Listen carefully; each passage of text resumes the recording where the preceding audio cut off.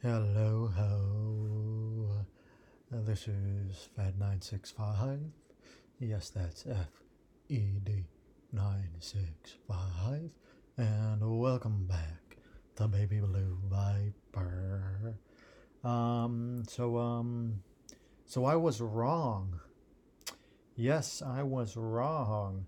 Um, that farmhouse and that land that I had mentioned earlier, um, that was close to the trail, that the trail actually zigzagged on and around, that I had mistakenly mentioned that this house and this land was built, earlier than the plantations, the plantation system. And well, this isn't.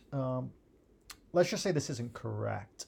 It is possible that it is correct, but it would depend on the plantation, because plantations were, and just reading directly from Wikipedia.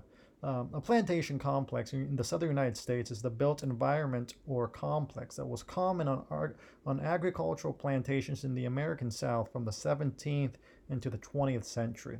So the 17th, so that would be the 1600s to the 1900s, and this house where I was today was from the Revolutionary War era, and a little bit earlier, pre-Revolutionary War.